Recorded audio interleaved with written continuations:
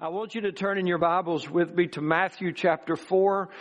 I wanted to speak to you this morning. To me, this is like a Christmas Sunday. We just celebrated Christmas yesterday and the coming of Jesus as a baby born through a virgin, the Son of God come into the world. What a demonstration of love that was for us, and that God's desire to save us and to rescue us. That's why He came. And so I wanted to just celebrate this morning. Whatever God is and all that God is, He is without limit.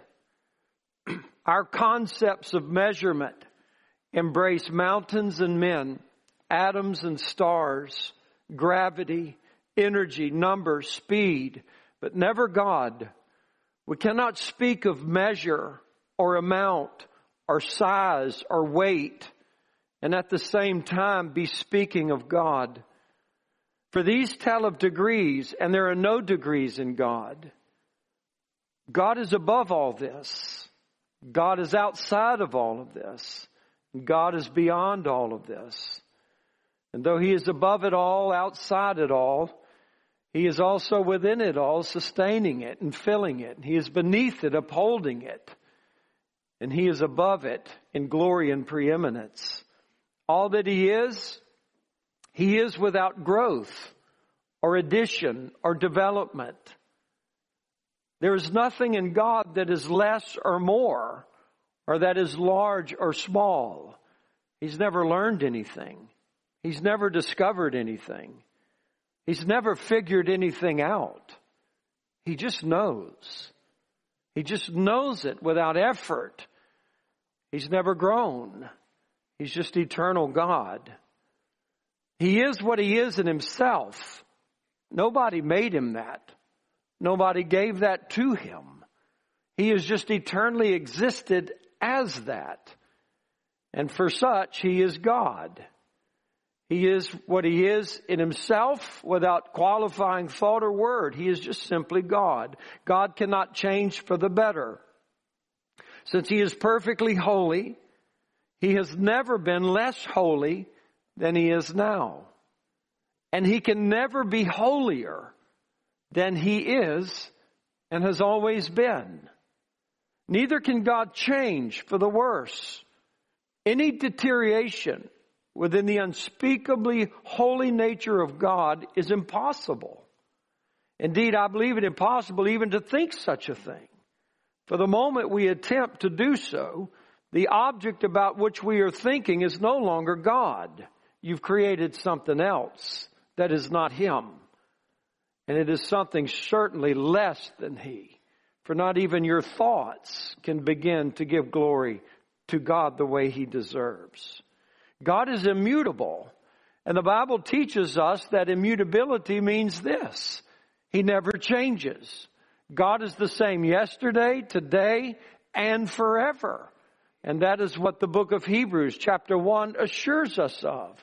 That Jesus Christ is the same yesterday, today, and forever. Thus attributing to Jesus the very attribute of God. That He is the unchangeable one. And though this God can never change, never fluctuate, never diminish or increase in anything pertaining to God, this one, which the Bible calls a mystery, became a baby. He became a man, and He was the light of the world. And when we sat in darkness, He came. And the Bible tells us in Matthew chapter 4, verse 16, the people which sat in darkness saw great light. And to them which sat in the region and shadow of death, light is sprung up. It's almost like the sun rising.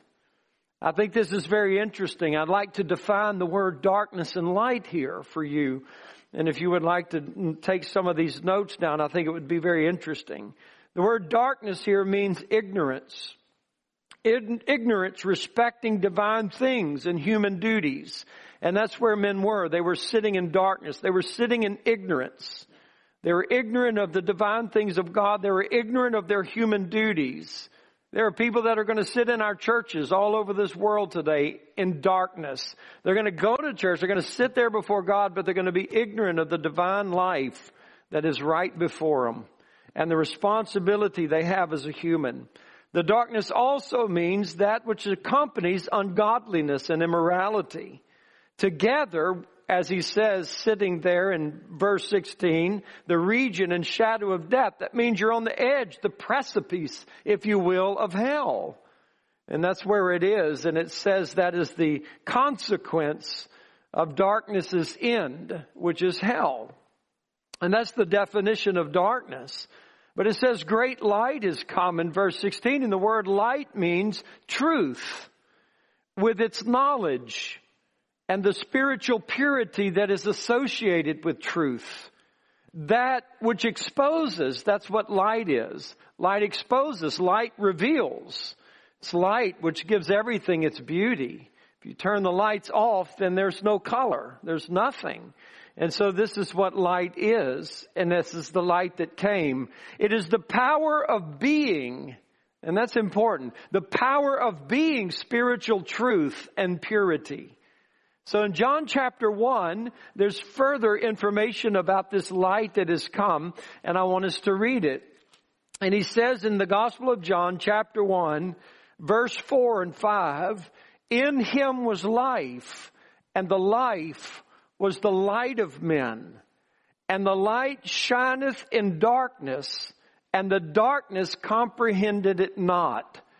Now there's a different addition to this word darkness here. In Matthew chapter 4, it talked about what men sat in. They sat in ignorance. They sat ignorant of their responsibilities for God and their responsibility toward God. They sat in misery. That's where they sat. But in John, it says that he came into this light, and this light shined in the darkness, and the darkness comprehended it not. It's a little bit different. It's an addition to the word darkness. And it certainly means the ignorance of divine things. It means wicked. It means miserable. But it also means the absence of light. It speaks of a power. It speaks of something that is animated, something that has life, that is actually trying to contend with something that is influencing it. And so that is important to understand, because I believe it's referring to the power of Satan and the kingdom of Satan. And this word light in John chapter 1 is the same word for light in Matthew 4. And it is not only that which reveals and exposes, but it is that one light, that one life. And there's nothing like it. There's nothing. It's unique all to itself. And the Bible says that we are the light of the world, but it's only because that light shines in us. That's the only reason. And apart from that light, no man has light. So nobody gave Jesus his light. He is that in himself. And so when God was incarnate as a baby born of a virgin and would grow to be a man, he did not change. He is the same yesterday, today, and forever. And I will not even begin to attempt to explain that, because my mind can't. But when he came, he's the light of the world, and he's the life of men. And he came to expose the darkness. And the word there, darkness, comprehended it not. What this means is that the darkness tried to lay hold of this light in the sense of possession. The darkness tried to possess it and make it its own, but it couldn't. The darkness quickly came in the Garden of Eden and possessed that man and made that man his own. He took the woman and made her his own. He took the nations of the world and made them his own. He's taken all of humanity and made it his own. In 1 John, we find that John says that the whole world lies in the embrace of the evil one.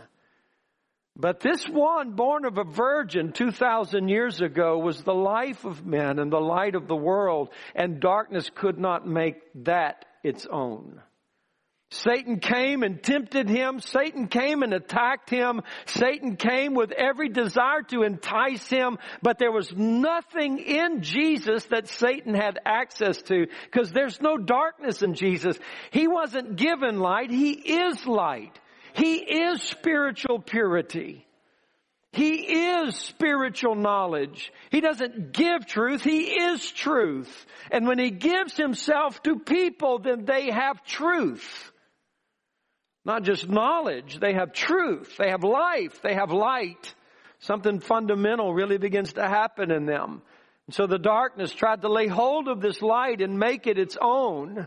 When it realized that it wasn't able to do that, then the darkness began to work in a different way. It tried to overtake the good that was in Jesus. It tried to silence or remove its effect upon the kingdom that was working against it. It tried to hide it or even prevent the light, but it was unable. Darkness couldn't do it. Darkness was defeated by the light that came into the world. God became a man. While the creatures of earth walked unaware, divinity arrived on earth. Heaven opened herself and placed her most precious one, the darling of heaven, in the womb of a human woman. The omnipotent one, the one with all power, in one instant made himself breakable and able to bleed. He who had been spirit became pierceable. He who was larger than the universe became a baby.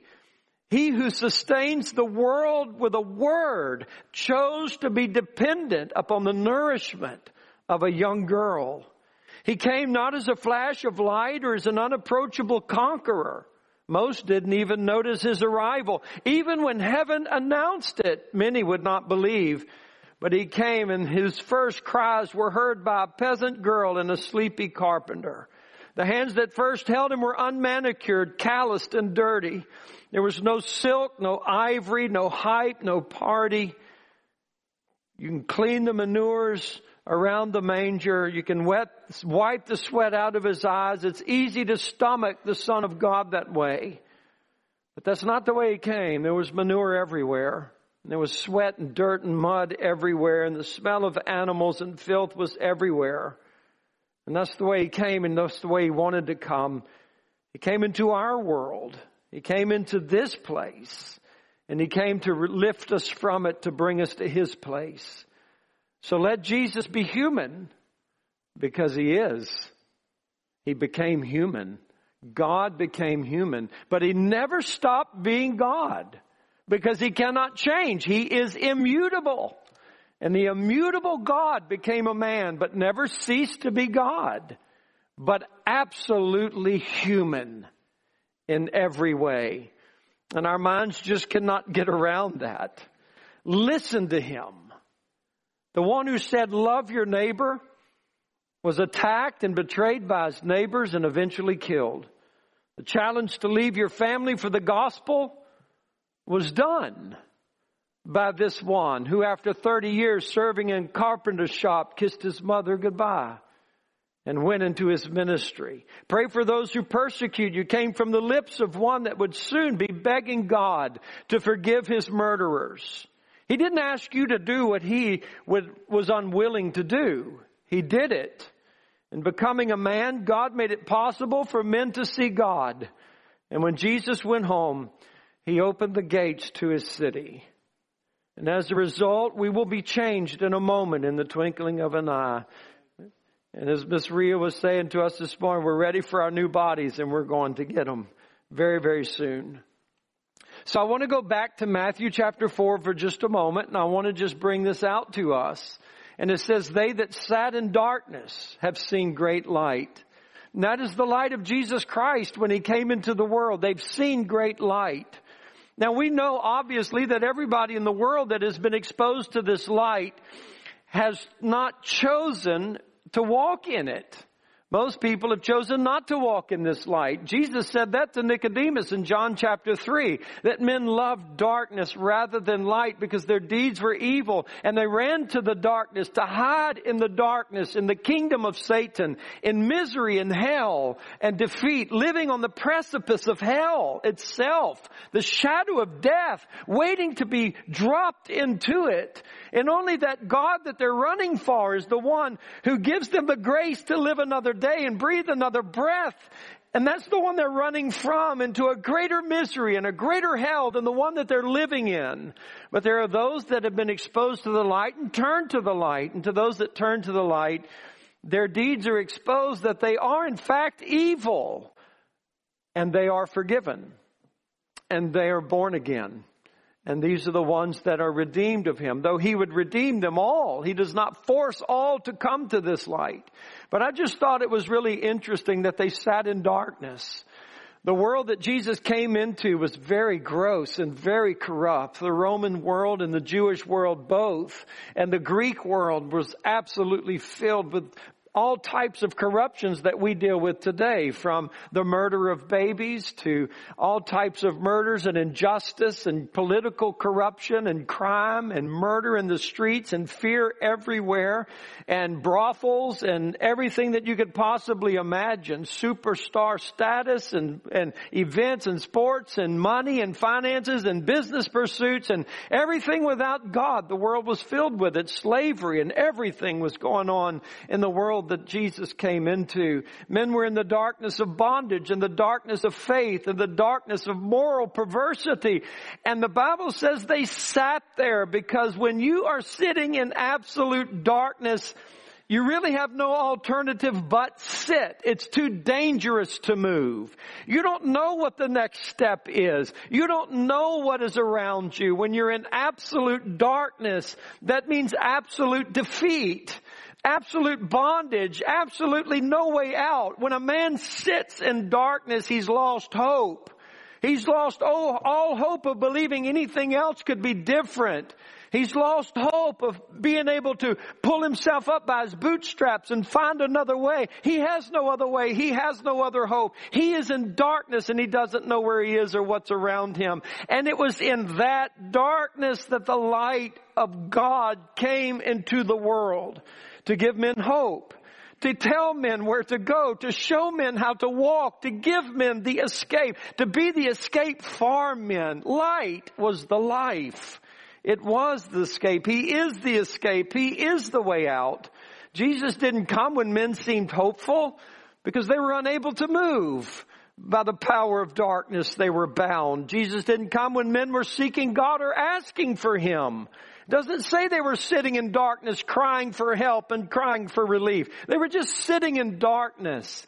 It wasn't men seeking God. It was God seeking men. And not one of you will live or die in this life and go to heaven or hell. And if it would be hell, and God forbid, you will ever be able to say to God, but you did not come to me, because beloved, light came to you. Jesus has come to you. He's even coming to you right now with light, shining upon your life. You can choose it or not choose it. You can receive it or not receive it. He didn't come when we were asking for Him or seeking Him. He came because He was seeking us. People don't look around in the dark for things that they've lost, because you can't see. You're looking for light to go look for that for which you've lost. But the light came. And that tells me this, that Jesus is not afraid of where you are. For you living today, He's not afraid of where you are. He's not afraid of the things that have gone on in your life. He's not afraid of your secrets. He's not afraid of the things that you're afraid of. You're afraid of people finding out things about you. You're afraid of what enemies can do to you. You're afraid of today. You're afraid of tomorrow. You're afraid of viruses. You're afraid of the loss of jobs. You're afraid of inflation. You're afraid of political corruption. You're afraid of what is going on in the world. You're afraid of the troubled times. Jesus is not. Jesus continues to let His light shine in this dark hour, giving men hope that they don't have to walk in darkness and they don't have to sit in defeat. He's not afraid. He's not afraid of the darkness that you're in.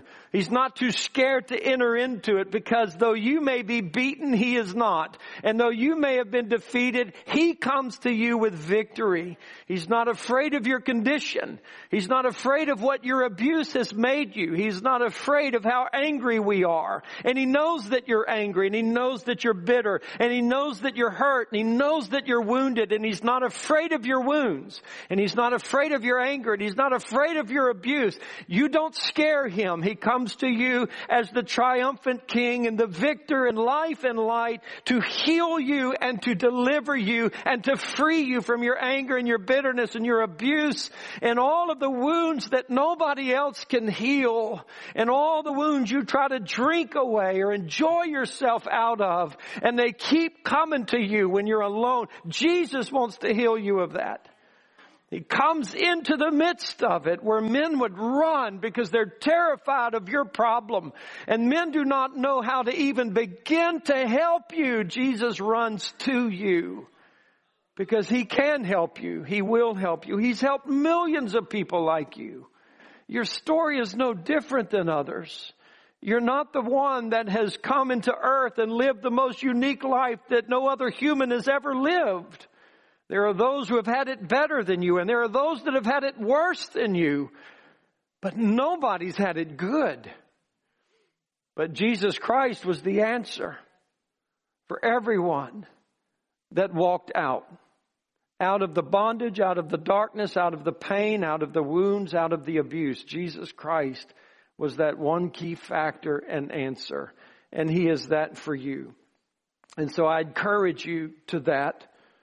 I want you to understand this too, that if we're going to honor this great King of ours and this light that has come into the world, and I was sensing, I had the opportunity, and I'll probably say this a little bit in the next service, but I was sensing in my spirit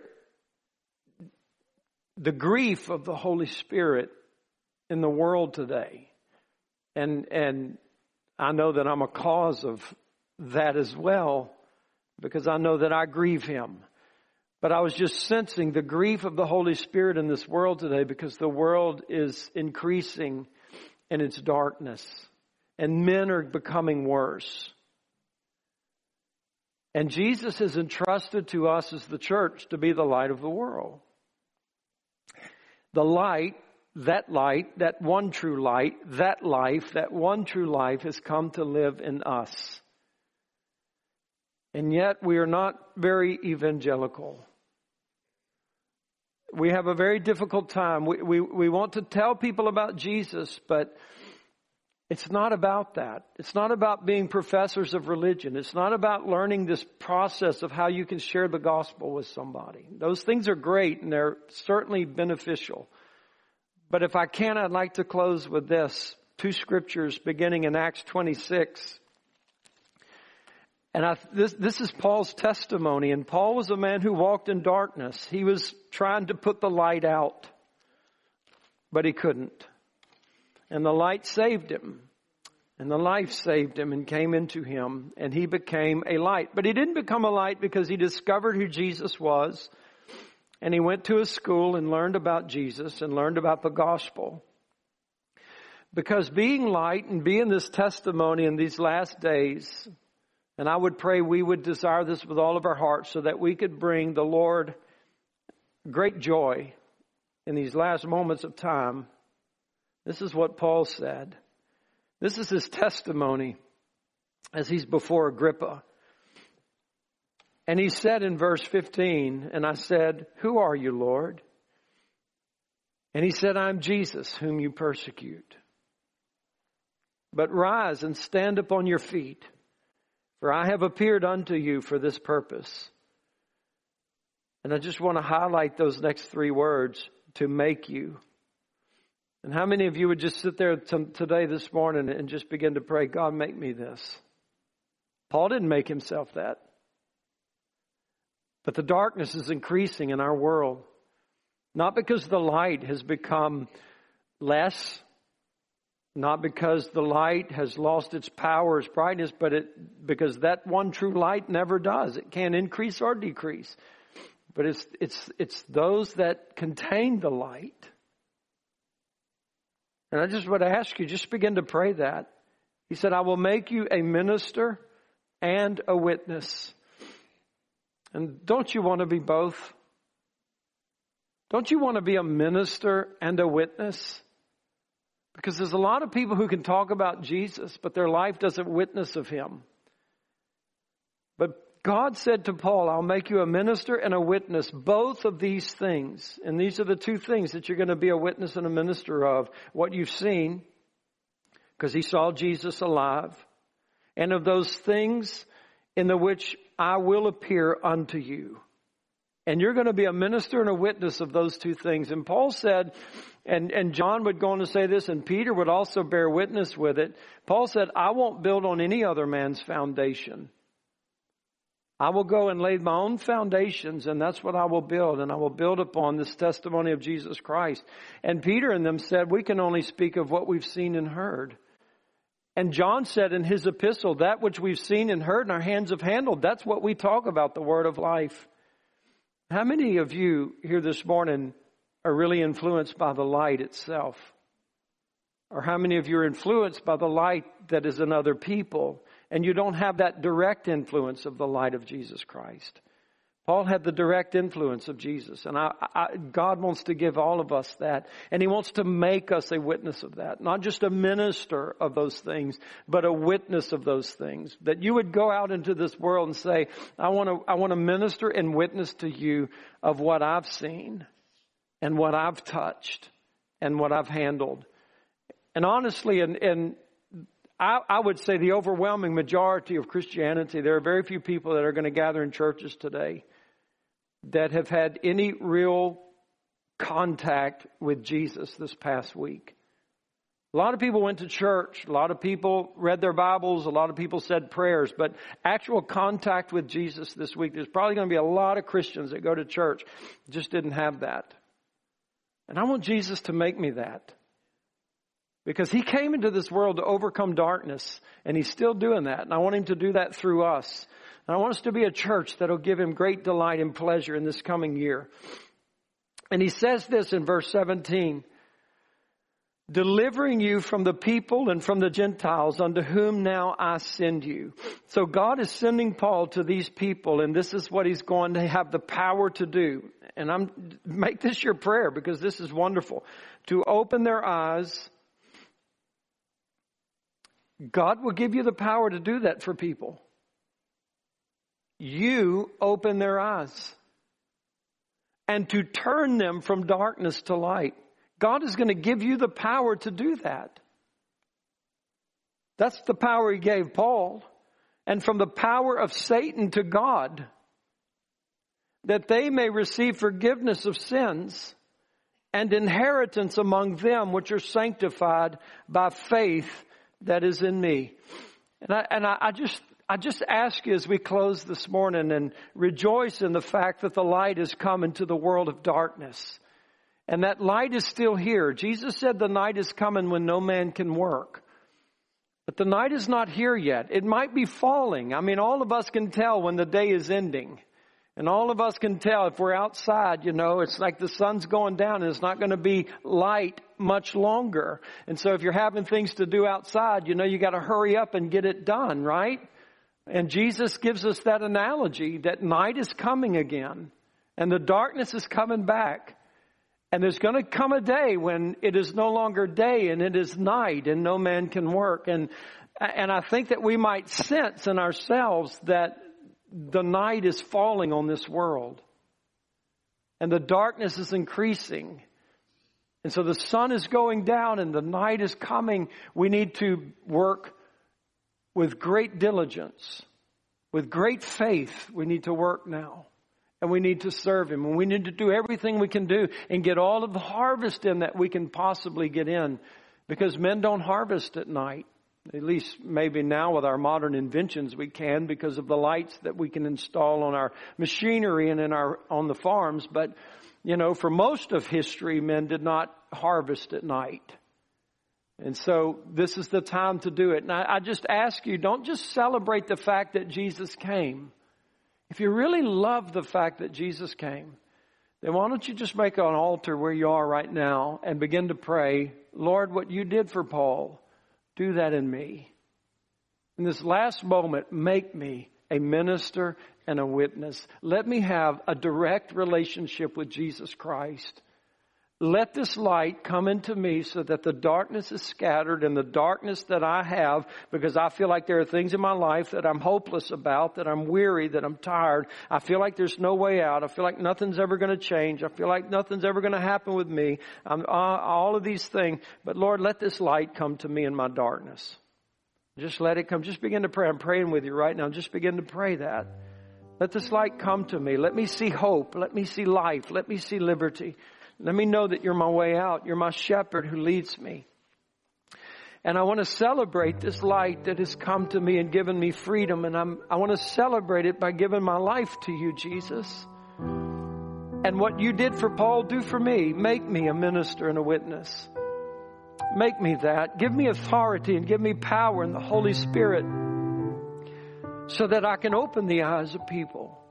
I can turn them from darkness to light, from the power of Satan to the power of God. That they might be able to repent and they might be able to be free from their sin and their iniquities, God, and that there would be nothing between you and them anymore. Help me bring that harvest in, for I am very aware that the night is falling. I'm very aware that the time is at hand, and Lord, your Spirit is working so strongly. And as we celebrate the coming of Jesus, we are also very aware of His second coming is upon us. And we're the church glorious in this hour, God, to be your great servants in this moment of time. And let us celebrate you and give you the glory for that, God. And give you delight. And may we as a church be pleasing to your heart. May we be a place, God, that really pleases you, that loves one another, that walks in the light itself.